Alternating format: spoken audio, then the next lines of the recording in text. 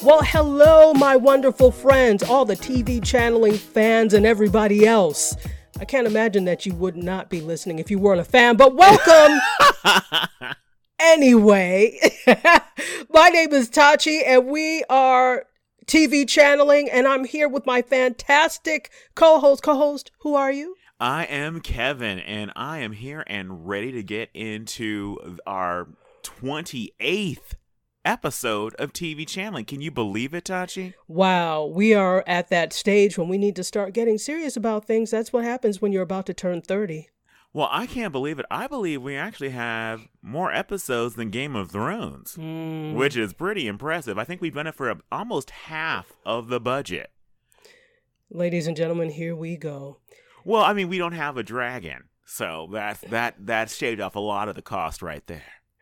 He is going to continue to throw shade until this bloody show comes back in 2019. I'll be throwing shade apparently until April of 2019 because that is when Game of Thrones will return. It's going to be a long, almost 2 years for TV channel. Anyway. I'm not happy. But anyway, but that's not important right now. What's important is what's going on in the world of entertainment.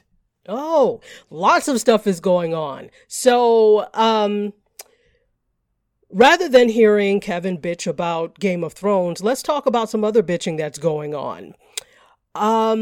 Kevin, have you heard about the feud between Sarah Jessica Parker and Kim Catrall? Oh my God. Now, yes, I have heard about that feud. And sorry, Betty and Joan, there's a new feud in Hollywood. Oh. Ryan Murphy, start working on it ASAP. It's going to be good. All right. So a little bit of background. For those of you who don't know, recently there had been talk about a potential Sex and the City 3 movie in the works. But there was a mysterious holdup, and SJP was in the news actually speaking about like how she was excited about the script and it was a really incredible story and she's hoping that fans will get a chance to see it, but there was some kind of mysterious holdup and nobody knew what it was. But then something got leaked to the press that holdup was supposedly Kim Catrall wanting not only more sweet cash, but she also wanted, apparently, a movie deal to star in other films besides the Sex and the City franchise. And when word of this leaked out, it was kind of like what happens when somebody says something that isn't absolutely glowing about Beyonce. The Beehive pounced. And Kim Catrall was like, oh no, I am not in this. Not only did I not say anything bad about Queen Bee, I didn't agree to be in Sex and the City 3. That is a part of my past. I have no interest in doing any Sex and the City movies. I am out. And so the feud started to heat up with that again because behind the scenes, there's always been talk about the fact that they were not cool with each other and that catty stuff had happened between the two of them. So you think that that's the end of it, right? But it's not. Yeah. Because sadly, Kim Cattrall's brother was missing a few weeks ago, and she put it on social media if anybody had seen her brother to put pictures out there. And it turned out, unfortunately, that her brother had in fact died. And so Sarah Jessica Parker actually put up this statement on Instagram. Dearest Kim, my love and condolences to you and yours, and Godspeed to your beloved brother, XX. Why'd you have to do that, Tachi? So, what was Kim Cattrall's gracious acceptance of these condolences? Well, it wasn't thank you. It wasn't hugs in parentheses. She didn't do oh back? No, not at all. You would have thought. Now, okay, let's go back a little bit before I give the response. Let's go back a little bit and talk about this whole concept of besides the money, there was this whole, I don't know if it was rumor, if it was substantiated, this whole Mean Girls culture that was on set where it was Cynthia Nixon and Sarah Jessica Parker and, oh gosh, who's the one that played Charlotte? I can't remember the actress who played Charlotte's name either, but yes, okay. Charlotte. The actress that it was played... basically the other three against Kim Cattrall, according to sources, unnamed sources. Yes, exactly. Unnamed sources. And then apparently they had like some kind of, they were staying some trip or something somewhere. And oh, yes. Okay. Yeah. They were actually, during the run of the show, there was a part of the show that was where they were doing an episode that took place in New Jersey. And so when they were filming in New Jersey, apparently Sarah Jessica Parker rented a fabulous house for, she and Cynthia Nixon and the actress who played Charlotte, whose name we can't remember to save our lives, to stay in. And she did not extend an invitation to Kim Cattrall. Now, when word of that leaked out, that it's like you're not offering your other castmate to stay in your... Oh, well, I thought because Kim Cattrall was married at the time that she would want to get a place to stay with her husband or something. So yes, you wouldn't even offer and then let her make the call. That's what I'm saying. You know, you're Tachi, wrong for that. I didn't invite you to my barbecue because I thought that you were allergic to mosquitoes. Well, keep your pork. I don't eat it anyway. Keep your damn I was barbecuing pork. tofu. Thank you very much. Didn't want it anyway. I make my own. Oh, and the actress, her name is Kristen Davis. Yes, Kristen Davis. She's lovely. Yes. So that is that whole story behind the mean girl culture that was going on. So so there's been tension, and also a part of it was I don't know if you remember this from the show, if you watched the show, but Sarah Jessica Parker never did nudity on the show. Never. Her contract, she did not have. She could have sex scenes where she was wearing a bra. And unfortunately, Kim Cattrall did not get that benefit. She had to be nude. Now, when the show actually started, Kim Cattrall was the biggest star of the four of them because she had been in movies like Mannequin, and she had been in Big Trouble in Little China. She had been in the Porky series. So she was a known commodity more so than the other three ladies on the show. And so there was some kind of parness, even though the show clearly was the star of the show was Sarah Jessica Parker. There's no denying that because she wrote the article, the column that was the title of the show. Right. But something happened where one of the showrunners who was, because they seem to split up into teams. It's like it was SJP and her clique was Cynthia Nixon and Kristen Davis. And when a couple years into the run of the show, one of the showrunners who was actually friendly with Kim Cattrall left, and that person was replaced with a good friend of Sarah Jessica Parker's, and that made things on the set even more tense between the two of them because Sarah Jessica Parker was able to, get her way and make things happen the way she wanted to, apparently a lot, and that meant leaving Kim Cattrall and her character in the cold sometimes. Hashtag often. First world problems. Anyway. Well, I mean, to me, what's crazy to me is about this one thing about the nudity.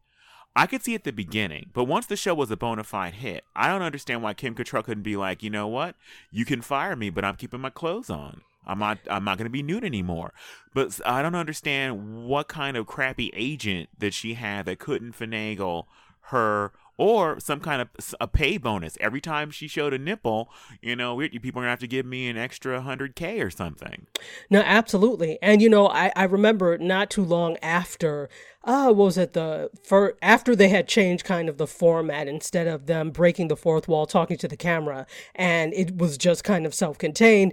Not too long after that, Kim Cattrall was married at the time, and she and her husband came out with like a sex book. So she was trying to work that angle of her being the sex pot on the show, and she and her husband came out with the book. Well, then she got divorced, but it is what it is. I know what you're implying. Doesn't mean the sex wasn't good. They could have had other problems besides. No.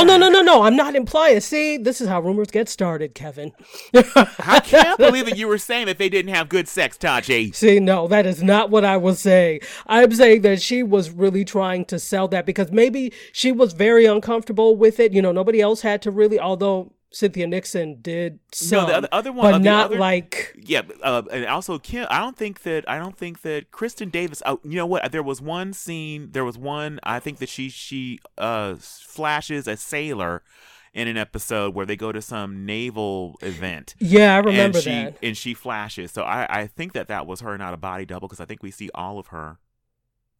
Yeah, I think that was probably the only time. But other than, like, Sarah Jessica Parker is pristine. She kept her clothes on. We saw nothing that she already had those outfits where we're seeing bra anyway. So that was just the next step. So let me read the tweet, the clap back to, just to make sure we understand. Let me do this again. Let me read the quote and your response, because you need the quote to get the response, to hear them together, to get the difference in tone. Okay, sir. All right. So again, Sarah Jessica Parker at a hearing that Kim Cattrall's brother of his death. She posted in social media, "Dearest Kim, my love and condolences to you and yours. Godspeed to your beloved brother, XX." Oh, that's such a Hallmark moment. It is sweet. It is. So what was the response? You heard my silence. I could hear a tumbleweed rolling in the distance and a coyote howling way far, far away. Whew. Well, I'm sure the coyote came out of Kim Cattrall when she Oh, are you saying she got coyote ugly, Tachi? She got coyote ugly. Not ugly, ugly. She said on Instagram as a clapback, "I don't need your love or support at this tragic time." At Sarah Jessica Parker. That was the actual picture. And then underneath, by the way, this particular Instagram post got 68,000 likes, 68,500 likes. Oh my God. Okay, it got some likes. So, Kim Cattrall, my mom asked me today, when will that at Sarah Jessica Parker, that hypocrite, leave you alone? End quote. Your continuous reaching out is a painful reminder of how cruel you were then and now. Let me make this very clear, if I haven't already. You are not my family. You are not my friend. So, I'm writing to tell you one last time, stop exploiting our tragedy in order to restore your, quote, nice girl persona. Copy and paste the link. And then she gives a link to the New York Post article, Inside the Mean Girls Culture That Destroyed Sex in the City. Yeah, and then talks about what we talked about earlier, the whole New Jersey housing situation and stuff like that. But first of all, I had no idea Kim Cattrall was British, so that's interesting. But to me, it just makes it so much interesting when you read everything else in a pseudo British accent. That was the Madonna British accent. The Madonna British, yes. Okay, so the real question is, I don't see any way that they could do the movie now with the four of them, and Kim Cattrall again has made it quite clear that she has no intentions of doing another Sex and the City movie, that she said that her focus on her career was her focus before. Now that she's 60 or over 60, that her focus is going to be on herself, not her career, and she's not going to deal with that. She has no interest in it. So the question is, I'm asking the audience as well as you, Tachi, do you think they can do a Sex and the City movie without Kim Cattrall? The question is, do we need to do another Sex and the City movie? Granted, I know Sex and the City aficionados and fans are diehard. I myself enjoy Sex and the City. I told you how I got hooked onto it. One time I had gotten sick and that I just binge watched it and I had no interest in it before. So I can see, but really, I don't know that we need another Sex in the City because Kim Cattrall will be gone. This really has to work as a quad unless they write her off in terms of, because there was already, I could see them writing in her being a standoffish thing and not talking to them again. But then usually with Sex and the City franchises, their tiffs don't last very long. Eventually, they always come back around. So this wouldn't make any sense. Also, you can't kill off a character on Sex and the City. This is not Shonda Rhimes. This is not Scandal. It doesn't work. Now, to be fair, they do have a very easy opening with Kim Cattrall's character because her character was a breast cancer survivor. So I do think that a lot of women, that storyline resonated with so many women and men, that struggle, and it might be even harder to take for fans if they killed her off using, cancer, a reoccurrence. So, but she's a jet setter. Their planes crash. That is terrible. That would set a terrible beginning for any Sex and the City You know movie. what? Drivers drink. So, yeah, drunk driver or something. How sadistic is this, Kevin? Samantha could have been, getting busy with, an Uber driver, and he takes a bad turn, and there you go. No, this is what needs to happen. SJP, who already has divorced, Kristen Davis, and Cynthia Nixon, they need to do other things. Never mind Sex and the City. Let this live in infamy as it is, as part of it. Just let that live. No.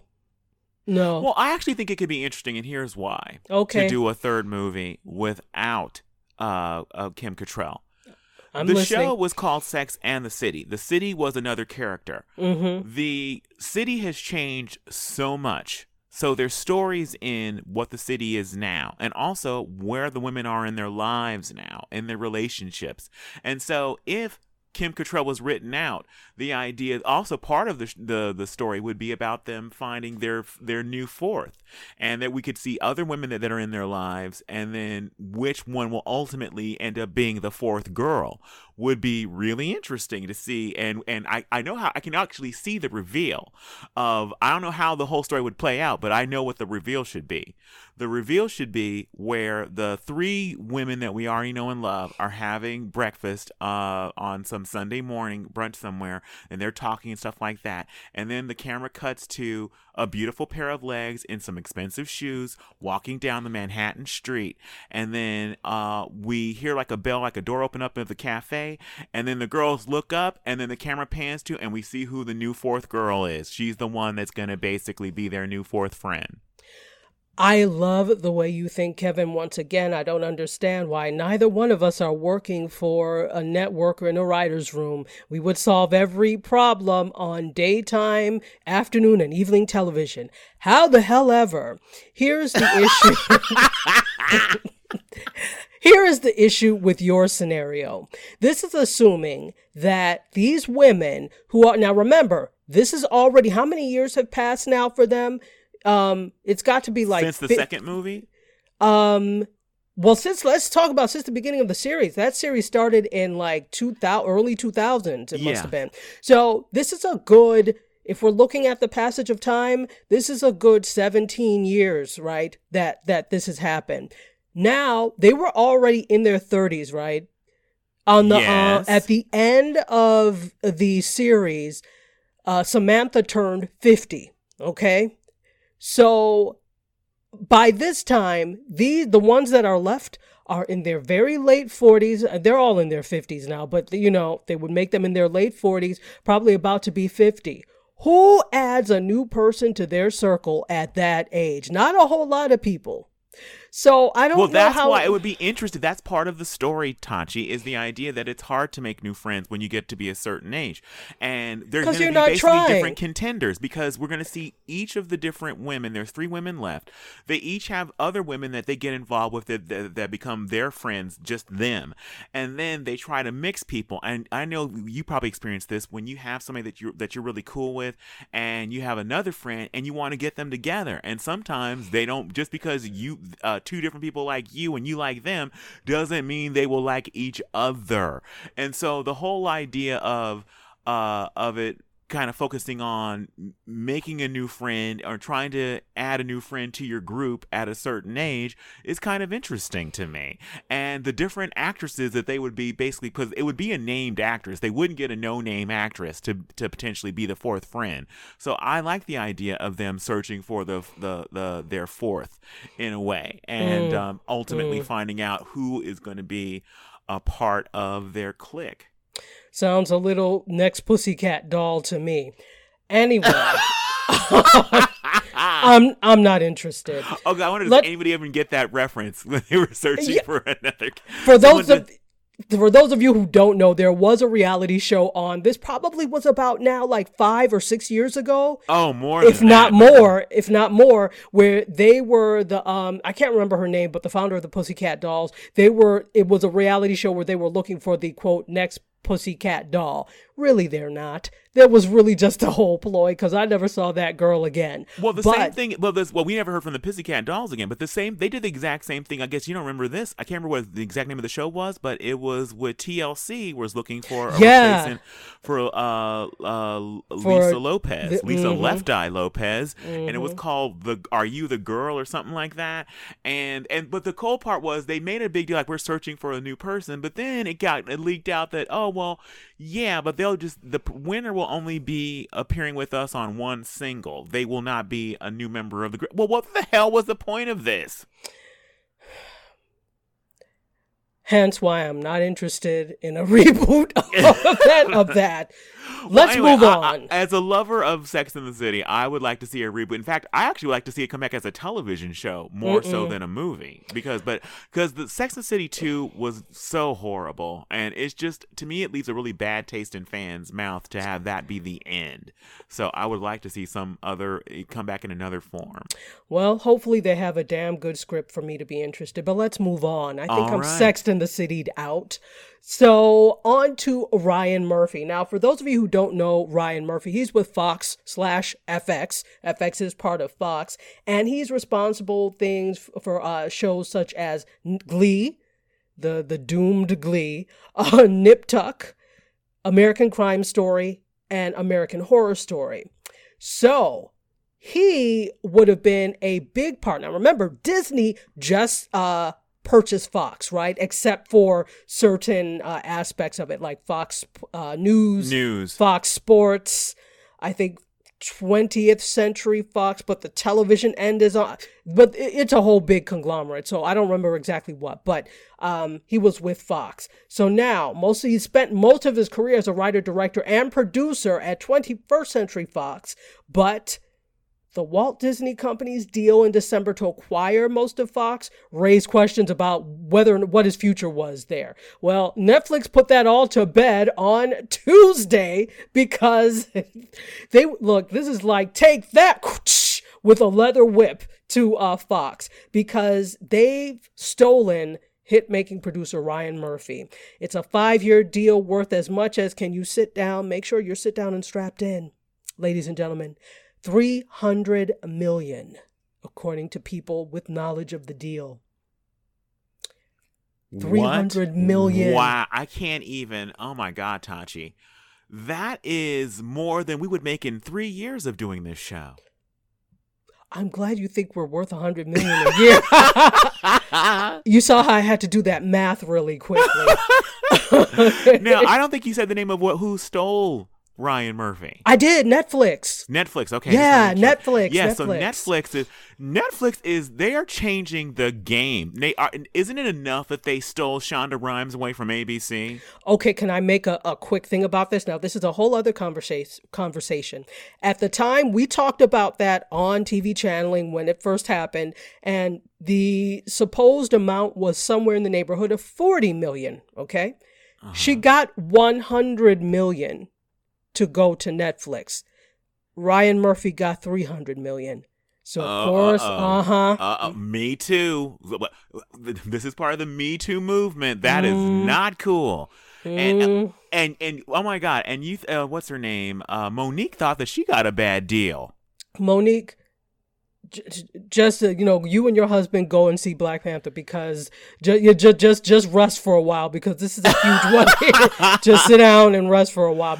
No, that is well. Okay, well we don't now. Do we know how many years Shonda Rhimes' deal was versus how the length of the time that that Ryan Murphy is committing himself to Netflix? Okay, now this is what I need to look. I want to say, and I'm not 100% sure, but I want to say it's a 5-year deal as well. So they're both. If it's equal as far as in deals, it's either 4 years or 5 years. From what I remember, if the length of time is equal and the number of projects they're supposed to produce is equal, and the pay differential is $200 million, I don't.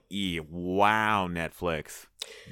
Cool. That's not cool at all. I mean, the whole thing is when you talk about Ryan Murphy, we have he's been writing and doing things, but he doesn't have anything else more significant under his belt than Shonda Rhimes does. So I could see if you were talking about, oh, well, Steven Spielberg, XYZ. Okay, maybe I could justify that then. This to me is unjustifiable. So that's a whole other thing. I saw this and then I looked and I said, wait now. She's making 100. So I don't know what's going to happen with that. I don't know if they're going to renegotiate or what. Wow. Yeah. We need to look into this further because that can't be right. If the deal is similar in the amount of years and the amount of shows, because normally it's a deal of time and it's a deal about so many shows or programs produced or so many hours. If it's similar amount of years that they're committed and a similar amount of product that they're going to produce, $200 million more is ridiculous. Absolutely ridiculous. It is. Okay. I just looked it up. I remember I said it was 4 or 5. It's a 4-year deal, but that's still terrible. 1 year difference is not. 1 year difference is not $200 million make. No, that's a couple of no, come on now. So 100 million, and again, and they're very close in age because I don't know why they've been putting this. So Shonda Rhimes is 47, he's 52.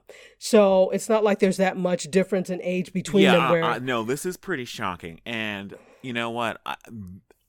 To do this to a woman and also a woman of color, to give her that much less money, there's something wrong. And honestly, it's going to be really hard for me to accept any deal that Netflix may offer us to do a show. I mean, I would ultimately, but I'd feel bad about it. Look, I'd feel bad. You better take the $100 in Netflix coupons they're offering us. And be happy.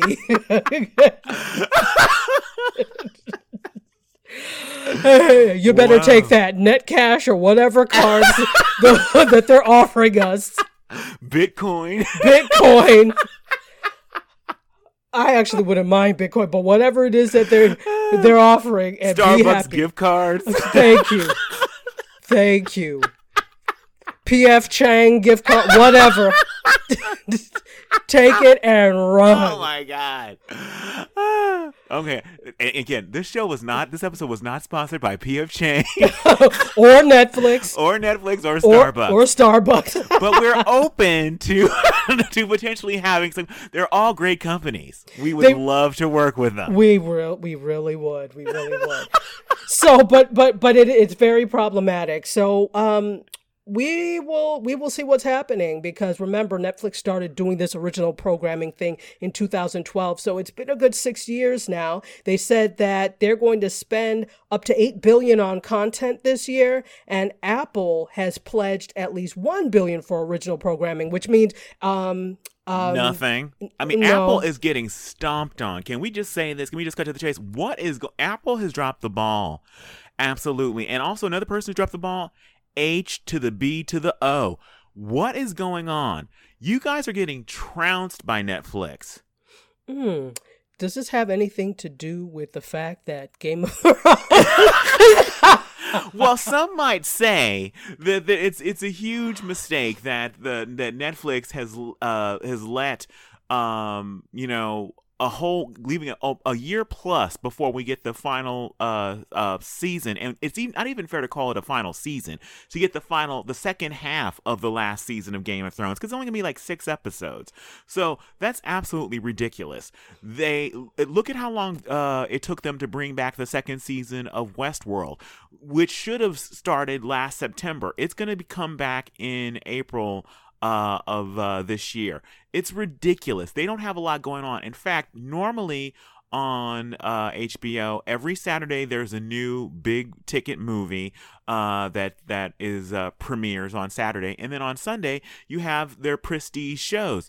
But for the last several a month or two, there's been nothing but reruns of their big movie from Saturday. They aired again on Sunday. It's like, you're not doing this for free.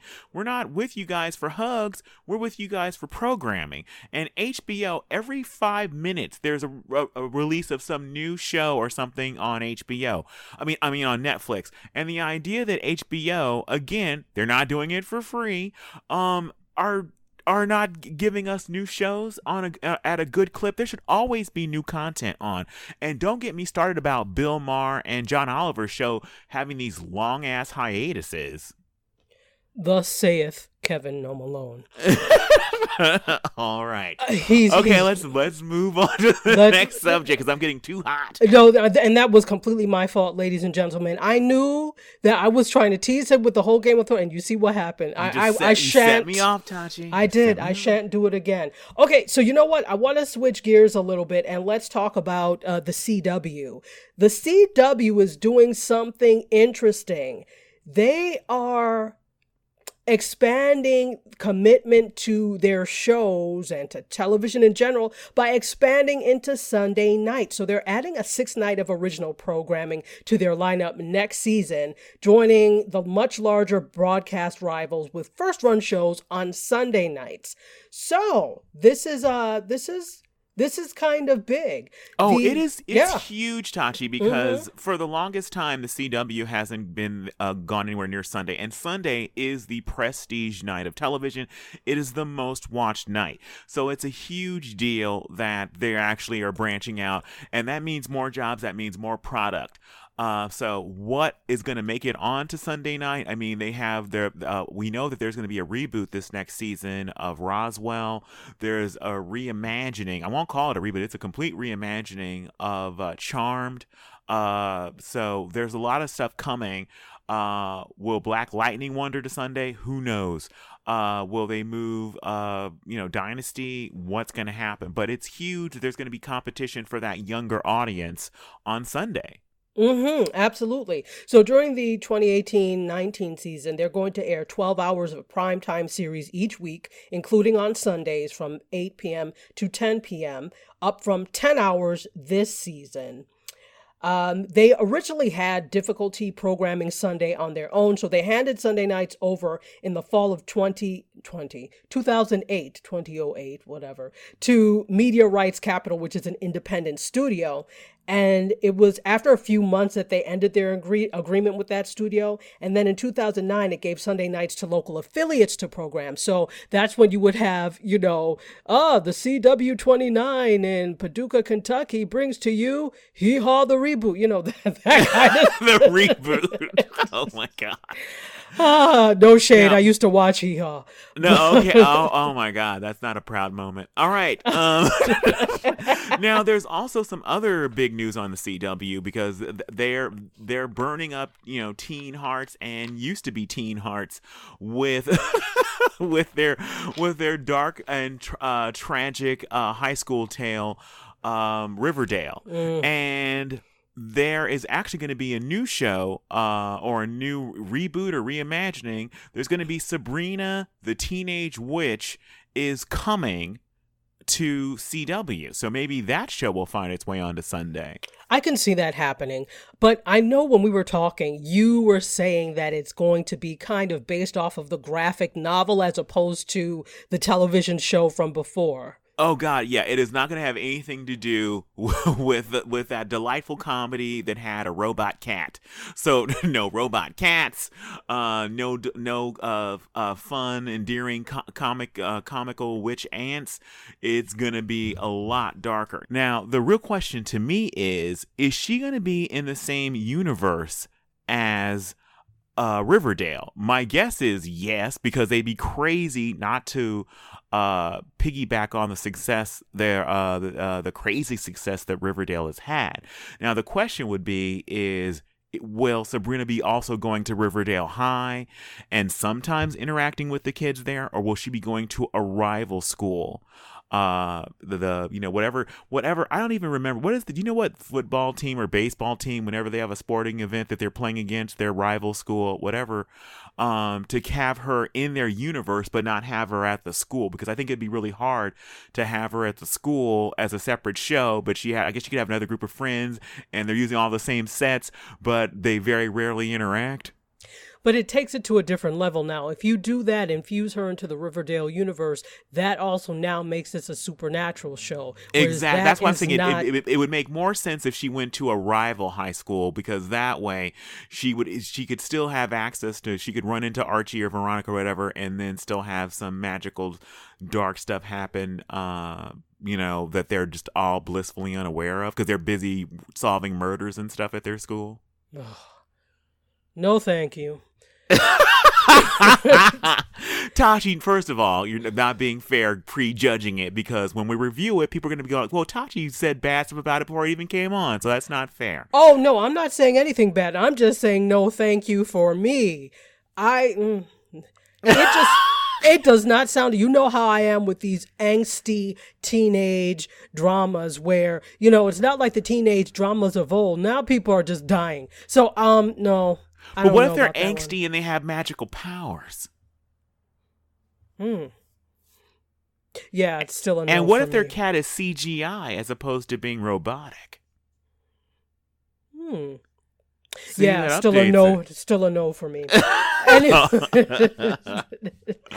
All right. Let me never say never. You never know. So off of Sabrina the Teenage Good Witch, get on the Good Foot Witch.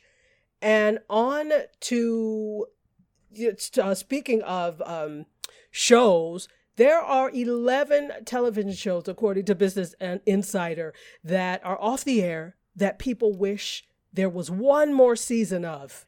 So, shall I go through the list? Yeah, I wonder how we're gonna feel about some of these choices. Okay, well, so a lot of networks have managed to breathe new life into television shows. Gilmore Girls, which we reviewed. Yes. Arrested Development, which was always one of my favorites.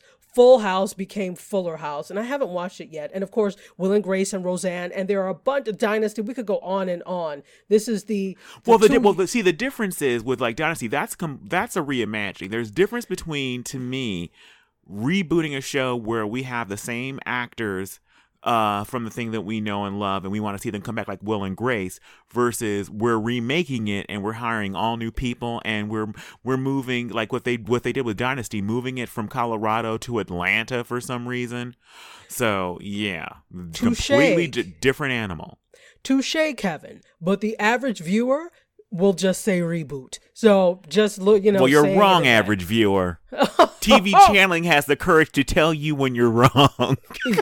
you don't want any fans, do you, Kevin? But you're not wrong for listening to us. That was the best choice of your life. That took some bass out of your voice, didn't it? That humbled you. So, okay, let's go through the shows that BI, Business Insider, according to suggestions from Reddit, which of course is the end-all and be-all of everything, sarcasm, insert sarcasm here, 11 of the best suggestions, and let's talk about whether or not we agree with them. It's weird, first of all, it's weird that it's 11 as opposed to 10. Why is it 11? Because what is that 11th show? It better be a good choice. Okay, let's go. Let's run them down. Almost Human from Fox. It only was on one season from 2013 to 2014. Part of the thing that killed it was that they had to run the episodes out of order for some reason. Carnival from your favorite HBO. Boo. It was on for 2 seasons. 2 seasons too many. Next. Are you booed to HBO or Carnival? Carnival was not. Yeah, it was not Carnival. Actually, not. You're making it. It wasn't Rio. It was no. It was Carnival. It wasn't Carnival. It was the way they spell it. It's Carnival. But it really no. It really was. It was some. It was a supernaturally kind of thing. Like there's like a faith healing kid in it and stuff. And it was. I think it takes place like during the Depression. A carnival and sideshow and everything. Yeah, I wasn't a fan. My favorite era, the Depression. Anyway, Dark Matter, which was on the Sci-Fi Network, was on for 3 seasons. It ended on a cliffhanger, apparently. Firefly was on Fox, 1 season, 2002 to 2003. Freaks and Geeks was on for 1 season, 1999 to 2000. Kyle XY was on ABC Family, which is now Freeform, for 3 seasons, 2006 to 2009. Happy Endings was on ABC for 3 seasons, 2011 to 2013. Limitless was on, my favorite, CBS, for 1 season, from 2015 to 2016. Pushing Daisies was on ABC for 2 seasons, 2007 to 2009. Rome was on HBO for 2 seasons, 2005 to 2007. Reaper was on the CW, just talked about them, for 2 seasons, 2007 to 2009. And that is it. All right. Well, of the list, the funny thing is, I don't understand like why Freeform, formerly HBO Family, HBO, ABC Family. Okay. There's nothing family friendly about HBO. I don't even care if you have the rights to show Sesame Street first. You'll never be family friendly to me. Anyway, never. You're so salty. Go ahead. But Kyle XY, that to me screams like a really good TV movie. They could do a TV movie and wrap whatever was unwrapped up left about that show. They could do that in a movie and be done with it. Honestly, everything on that list, there's only one thing for me that I personally would push somebody's grandmother in front of a train to see. No disrespect to your grandmother. She's a lovely woman, but this is a good show. And that's Happy Endings. That show died way too soon. ABC didn't know what to do with it. They moved it around. It was sporadic. Anyway, they made a huge mistake letting that show go. That show was hysterical, and it has gained momentum and more fans since it's been off the air. With it, they had like marathons of it on VH1, and it's aired several different places, and people love it. So I am hoping against hope that show will come back in another form, because it definitely was a winner, and it was ahead of its time. Netflix is going to get it. Watch. Oh God, from your lips to Shonda Rhimes' ears, that Netflix, if Netflix would find a way to bring back Happy Endings, I would be over the moon and less mad about you screwing over Shonda Rhimes and giving all of your extra sweet cash over to Ryan Murphy. Wow, so. You would sell your soul for the. All they have to do is dangle that and maybe some additional episodes of Game of Thrones or Westworld, and you would sell out Shonda like that. Oh, also, and again, I've already said that, I feel bad about how they've treated her, and I would feel guilty, and I'd feel really bad about signing on a contract that they would offer us to be a part of the Netflix family, bringing TV channeling, the 5-star rated podcast to Netflix. I would feel so bad about signing. I'm not saying I wouldn't sign, but I'd feel guilty as I was doing it. This is why we'll have no unity ever. And the tears I'd be crying as I was signing, they wouldn't be tears of joy. They would be tears of shame. Oh, here we go. As you got your signing bonus. But anyway, Happy Endings should come back. All the other things on the list, I mean, I can understand for people who loved Pushing Daisies.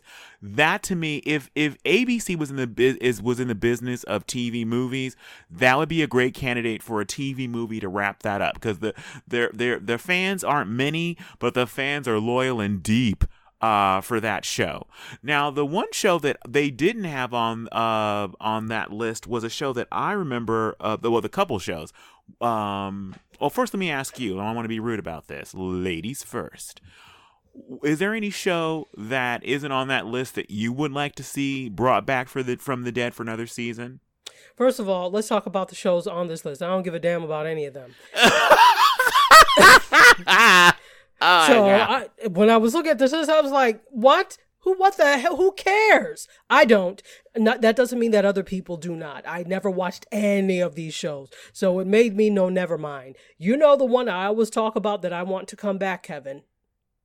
Oh, wait, are you going to say, because there's already a version of that on right now, but are you talking about the Cosby spinoff Different World? Of course. And that freeform show, Grownish, is not the same as Different World. It is vastly different. Although Grownish is entertaining, it is nothing like Different World. Well, yeah, I think I gave on this show, I told exactly how it should be brought back to life. I've given them the pilot, so I don't know what, it's not, I've done all I can do, Tachi. I've given them the script, practically. And I appreciate you. But that's the only thing, here's my thing with this list, and not to get too deep into it, because I want to hear what you want to come back. These shows cater to a very specific audience, if you know what I mean. It's a very specific audience of not just millennial, because obviously some of these shows are older, but millennials would have been too young, but very edge of millennial, sort of Gen X, sort of, it all caters to the same people. Hipster type, that's it. That's the word I'm looking for. Hipster type people. Some people that are interested in sci-fi, obviously, but some of them are still hipsters. So, I mean, there's nothing on here that speaks to everyone. And it has nothing to do just with the casting. It's just in general. All right. Yeah, I don't care. So what do you think? Well, as far as I agree with you, some of these shows, especially the sci-fi things, are very are pretty niche.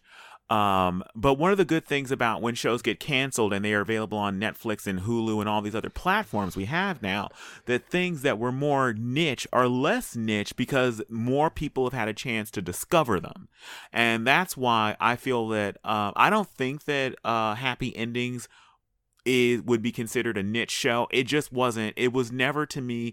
People initially, when it came on, the way that ABC sold it was like as the successor to Friends, but it wasn't what Friends was. It was its own animal, and by pushing it that way, I think they turned some people off. But since its cancellation, people have had a chance to discover it, and I do think it would find a wider audience if it came back now, especially if it was on some place like Netflix, where people would get a chance to watch, back seasons and watch a new season all in one sitting, or all at once. They would eat it up. Now, as far as the things that I like to see come back, number one, just first and foremost, I gotta say, Penny Dreadful. I have no idea why Showtime canceled that show or ended it. What happened was they made it seem as if you're a fan of the show, the final season of it, or the very last episode, clearly set the show up to continue without Ava Green. Ava Green, the lead character on the show, she ended and the show ended. But the show was clearly set up to continue without her, and it left a lot of unanswered questions. And Ava Green was so incredible in that show, but the cast beyond her was incredible. If you love classic horror and just good storytelling, and the cinematography was off the charts, I would give anything. If you can't give us the whole series, give us a movie. Come on, Showtime. So I might actually pay for you again. So yeah, there's that. Okay. Another Showtime show from the past that needs to come back. Oh Lord, how many shows do you have? I'm only naming 2 shows. Josh. Okay. All right. Speaking of a different world, Jasmine Guy was on a show on Showtime years ago called Dead Like Me. Yeah, I remember. I would love to see Dead Like Me come back in a movie. It doesn't need to be a show again, but I need a movie to wrap it up. So give me a movie, put a bow on it, and I will be happy and never pester you again, Showtime. So that's what I'd like. Wow. Wow. Oh, well, you know what? I have one last movie request. Another cable channel that screwed me.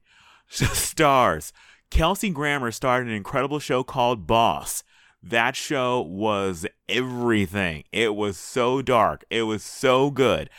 And they actually, when they canceled the show after 2 seasons, they claimed that they were going to come back with a movie to wrap it up. Movie never came to fruition. So I'm not asking for it to come back as a show. I'm asking you to give us what you promised us, Stars. Give us a movie to wrap up that incredible story. Okay. You heard it from both of us. Also, if there's any show that you like to have come back, we would love to hear from you. So please let us know on Twitter or any other social media place that you find us. Let us know what shows you'd like to bring back, and we might talk about them on this show. Great. Well, okay. All of this is great news, but it's really a precursor to the main event of the day. We actually have a new segment. Oh, yes. Okay, can I introduce it, Tachi? Please do. All right. TV channeling is always going to bold new places. And for the first time, we're giving you a brand new segment called TV Channeling at the Movies. So, this is how it's going to work. As you know, if you've been a long time listener to our show, we both have our own quirks. We're TV twins for a reason, but we do go in different directions at some points. And when it comes to one direction, Tachi is incredibly cheap when it comes to paying for television. Damn straight. She is a TV reviewer. That's right. And she refuses to pay for HBO. You're right. How is this possible? I don't works. understand it. I, on the other hand, love movies. But I refuse to pay to go see movies now because I have a 4K TV with a giant screen. So I'm not paying to go to the movies unless it's a date. If I'm not on a date, I can wait for it to be on HBO or Netflix or Hulu or any other platform I have. So, in this brand new segment, TV Channeling at the Movies, Tachi will give us a review of a movie and try to convince me to actually part with money to go see it in a theater. So, Tachi, what movie are you going to try to convince me to go to a theater and see? Okay, so before we get into that, I just have to say, ladies and gentlemen, that I am equally as cheap as Kevin when it comes to movies. I don't want to pay for them either.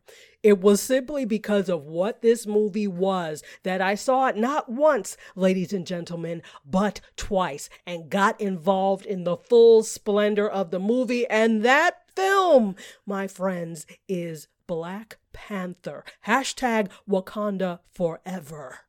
Well, first of all, thank you for shooting down my premise.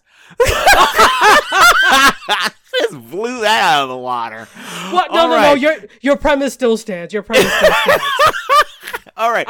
Now, before we go in depth into your review and trying to convince me, which is going to be really hard now because I'm still mad about my premise being blown apart.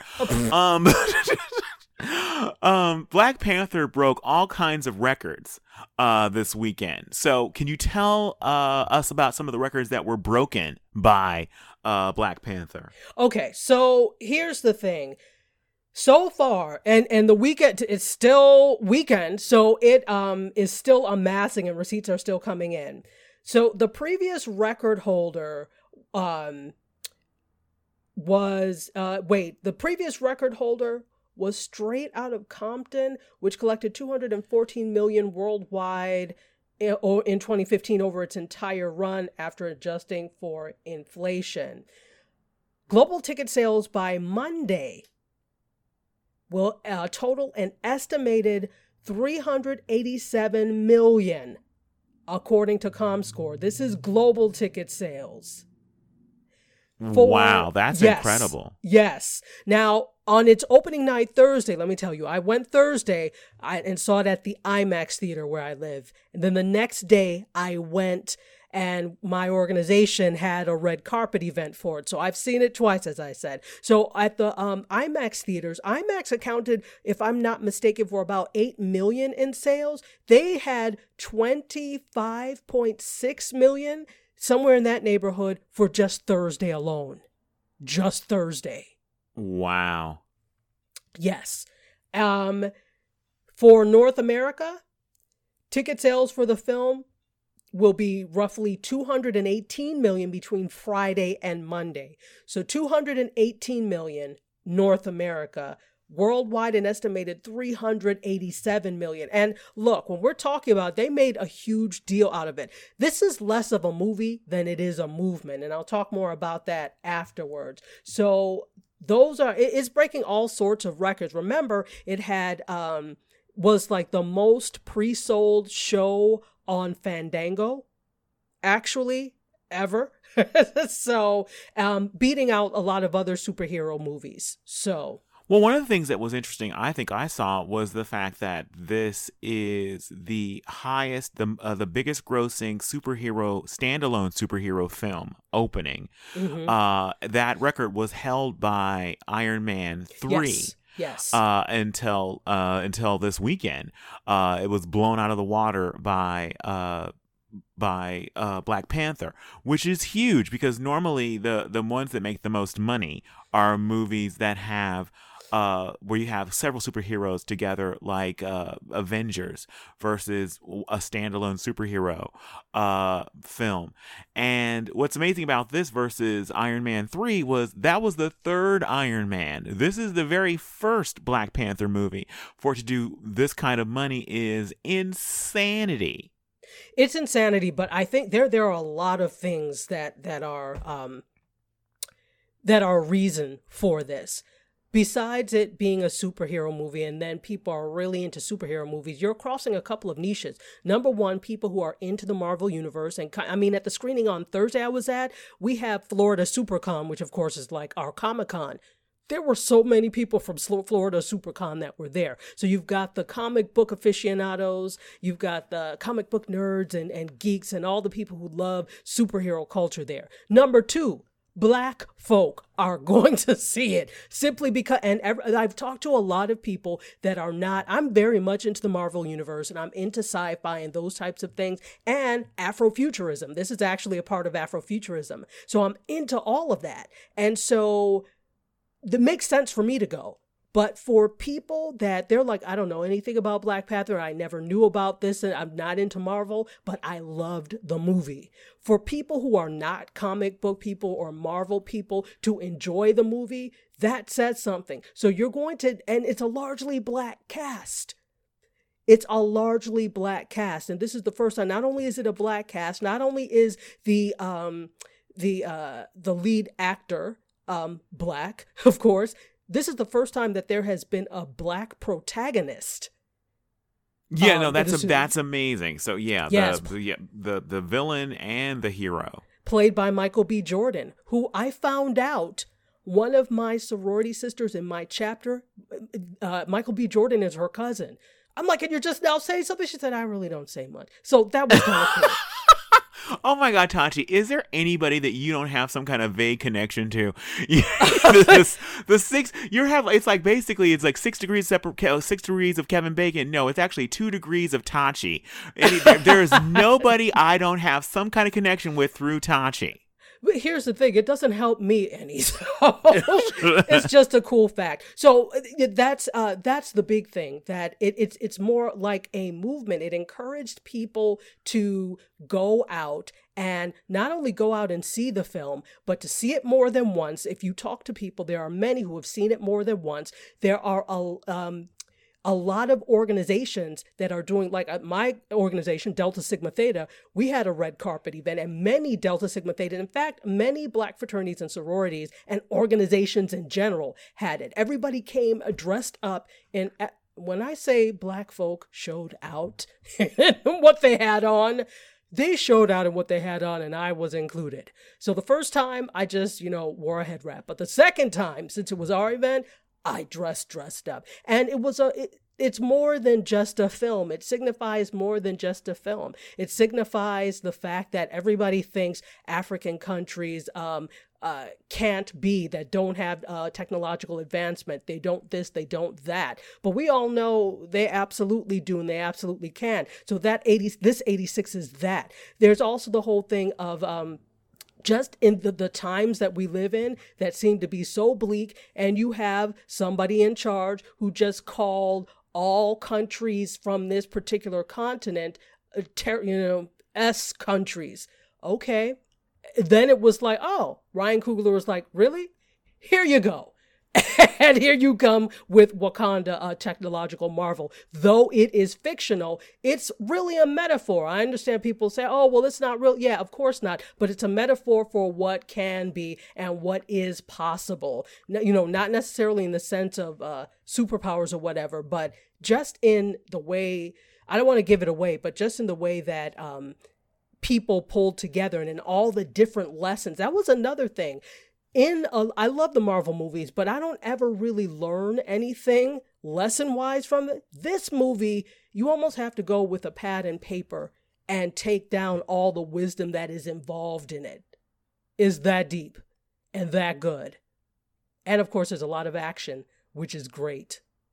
All right. So, I was going to ask you for like a review, but I think that you've already practically reviewed it. Well, I did. Well, okay. So, let me. I know I couldn't help it because I love the movie that much. Here's the thing. Thumbs up, definite. Well, you didn't ask me what I think yet. Well, you were being so cagey all this time, Tachi. I was like, what does she really think? I think, number one, it's important for identity. For so long, the problem that we had for so long when the hashtag #OscarsSoWhite came out was really talking about this lack of representation that we had. It was, less about winning an award for what we're doing and more about the representation. Here's the thing. Anybody who cannot see themselves reflected anywhere does not see that as possible. And it absolutely is possible. So that's one message, that, anything is possible, basically. Number two, the fact that you have this kind of movie breaking records all over the place says that diversity sells. I don't know how many times you want us to slice it up, Hollywood or whoever's making films, but people are interested in seeing people like themselves and people different from themselves. And so if you put together, and this 86 is any ideas that people will not support a movie or a show with a black cast. Absolutely they did. They're like two principal white characters. That was it. And so then you had some background characters. Other than that, it was Wakanda and all of that was going on, and it still managed to captivate people. Number three, this really this is also a social media movement. So just like a lot of other movements that you've been seeing on social media, the hashtag, just take, for example, hashtag Me Too, hashtag whatever. You've been seeing this really play out in social media to the point that some people feel like they've already seen the movie because they've been following it on social media. So it shows how the excitement for this movie is playing in social media. And then number four, just again, the fact that we are in times that are so tumultuous and so turbulent. We needed something to make ourselves feel good. When I say we, I'm not just talking about black people. I'm talking about people in general. The country as a whole. Country as a whole. I'm telling you, and then we just had, there have been some terrible incidents that have happened. And this does not mean you forget about the situation that you're in, but it lets you know that, number one, you can for a minute just be and breathe and be other than the problems that exist in our country. And then number two, it's a message for everybody, that anything is possible. Seriously, anything is possible. It's such a positive film, such a positive movie. I mean, obviously, I'm trying to think now. I'm going to probably need to go and see it again, because before I do think piece type discussions on it, I'm going to need to go see it again, and this time look at it to deconstruct what's going on. Okay, Tachi, you are determined apparently to see this movie on every possible screen size. You've seen it in IMAX. You've seen it in a regular theater. Are you going to see it in a drive-in this next time? Where are you going to see it? Oh, there is a drive-in down the street from me. That is an excellent idea, Kevin. Oh, my God. Thank you for that idea. And I know it's playing there. Oh, my God.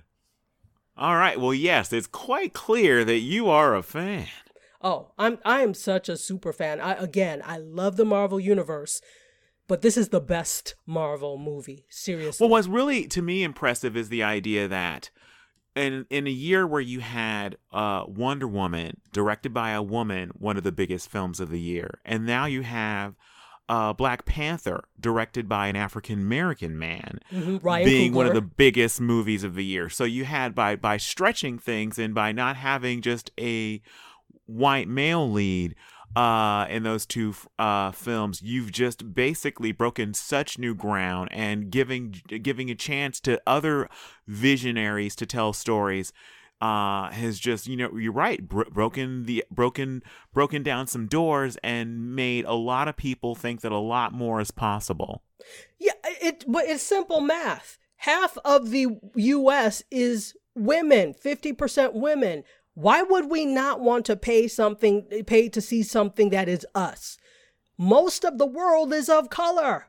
Why would you not want to see I don't understand. They think it won't sell. But I mean, we keep proving over and over and over. And of course, time moves on and attitudes shift a little bit. I won't say they change, but attitudes shift. So you start to see that type of thing. And it's a story. It's a story that anyone can relate to. Maybe you're not African. Maybe you don't live in Wakanda, but everybody can relate to family stuff. Everybody can relate to obligations that you have to family over this, to country over this. And there's all of that in there. So I think it's something that everyone can relate to. And again, guess what? It was just nice to see.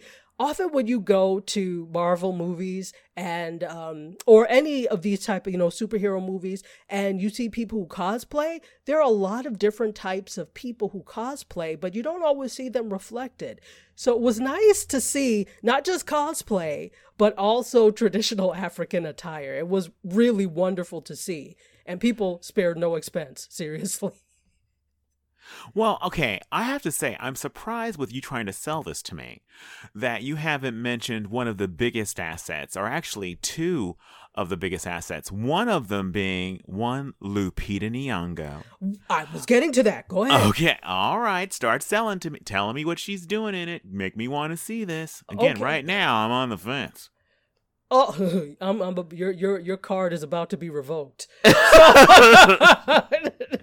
Keep trying, keep selling. So Lupita Nyong'o, of course, plays a former love interest of T'Challa, who becomes the king. This is what happens. Remember at the end of the Avengers how the UN was blown up? Yes, and, killing Black Panther's father.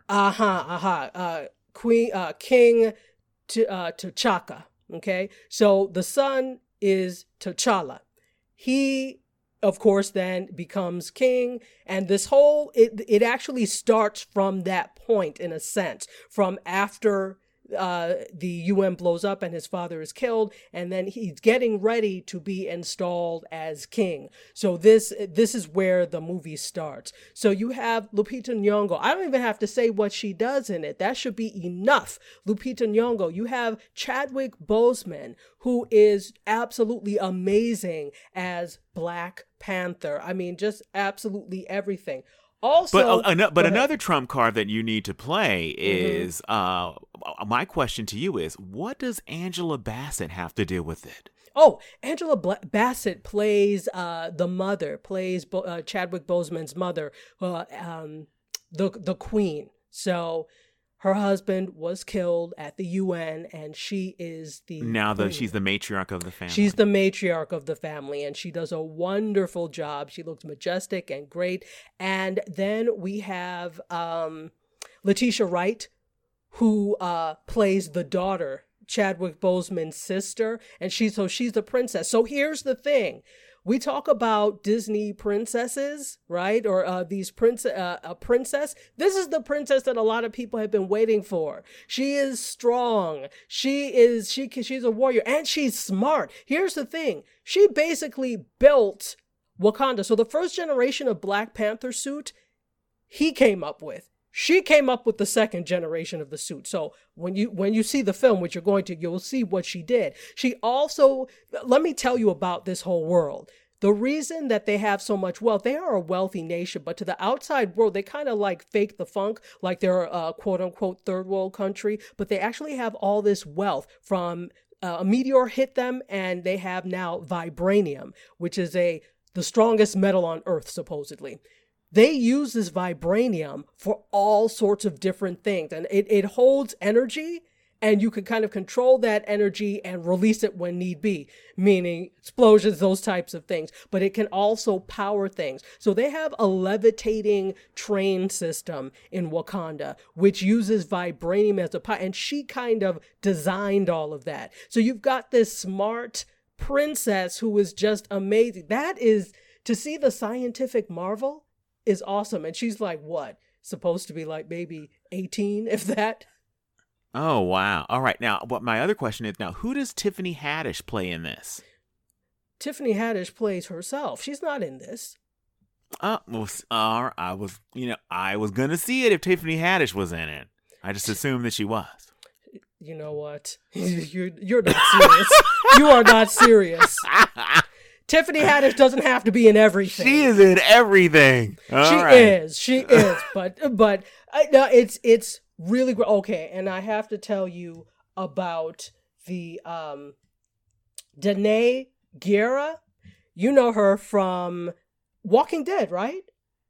Oh my God! Yes. So she plays the head of the war. They have this whole group of women warriors. I have to find the name of this. I'll tell you in a minute. But she is the general of. It's a whole battalion of women warriors that they have, and they are fierce. I mean, when I say fierce, seriously fierce. And there's this one scene. I don't know if they. I know what you're gonna say, because I've seen there's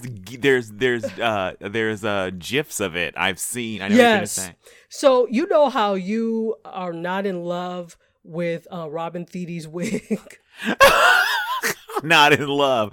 You're being so kind.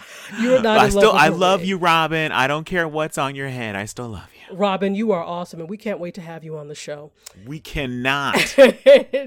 Anyway, so there's this one scene, and I just have to say it, I don't want to spoil, but there's a fight scene. She's wearing this wig, and what I love what she says about it, Lupita Nyong'o says it looks nice, and she's like, it's a disgrace.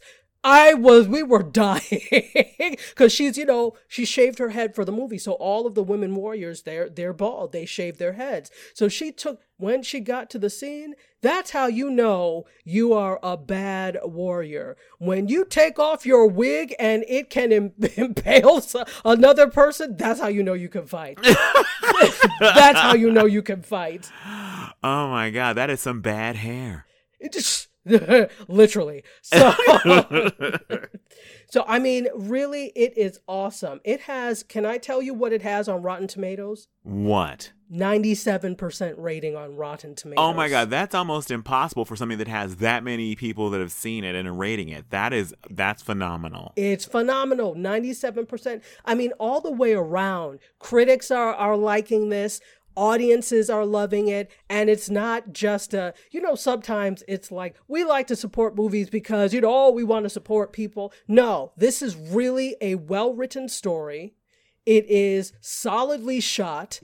It was shot, beautiful scenery. Obviously, there's a lot of CGI, but it was shot, 80% of it, about 80% of it was shot in Atlanta, but they also shot in South Korea. They shot in, I think it was South Africa and Uganda. And they shot in a couple of different locales, but a big bulk of it was shot in Atlanta. But I mean, for the scenery alone, if you're into just you've got to see it. Good story, good scenery, excellent actors, lots of eye candy. Come on. All right. Well, Tachi, I think you have definitely made your case. And now I believe it is time for my verdict. Okay, so Kevin.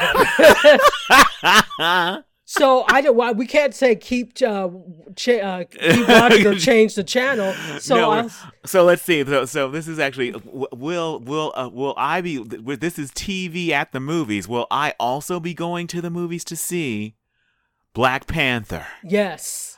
I say yes, but only in a matinee.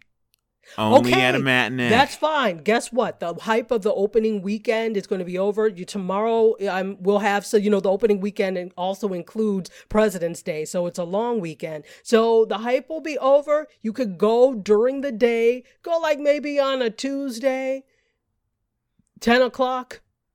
Go to a theater where, just like elderly people go during the day. Now, of course, part of this means you'll be treating me and paying for all my snacks, right? Oh yeah, let me send you some snacks from Walmart. Just DM me your address and I got you. Walmart snacks. You have to sneak it in your jacket. That's how we do. That's how we do. I may pay for the show, but I'm sure damn not paying for snacks. All right. All right. Well, I think that means that's the end of this show. And I'll be looking in the mail for my Walmart snacks. There you go. It does. Walmart or Target or whoever. It does mean it's the end of the show, and it has been a great show. I have enjoyed myself immensely. We've had a lot of laughs. We haven't cried. We've had a lot of laughs. How about that? And a lot of great information. And it's all because of you all that we do this. We absolutely love you. So I'm going to let Kevin, actually, let me tell you first where you can hear us. Right, Kevin? Yeah, where can people hear us, Tachi? There are a multitude of ways you can hear us. We are on Stitcher, iTunes, SoundCloud, and if you go to tvchanneling.com, it takes you to our Podbean page, so you can listen to us on any of those platforms. And please feel free to leave a review and subscribe so you can hear when episodes drop straight away. Kevin, where can they hear us? I mean, not where can they hear us, but how can they reach us? They can reach us on social media. We are on Facebook. We're on the Gram, Insta, and we are on Snapchat, and we're on my favorite platform, Twitter. So we would love to hear from you. So again, like I said earlier, if there's a show that you'd like to see resurrected from the dead for a final season, let us know. We would love to talk about that here on the show. If there's any TV show you'd like us to review, let us know about that. And if there's any questions or any news stories that you want us to talk about, please let us know. Fantastic. And with that, I think it's time for us to get out of here because we're all entertainment, movied, and TV'd out, and I'm sure you are too. We love you for listening, and I'm just going to sign off by saying bye from Tachi. And goodbye from Kevin. And remember, if you're watching it, we're talking about it. Cheers, Wakanda forever.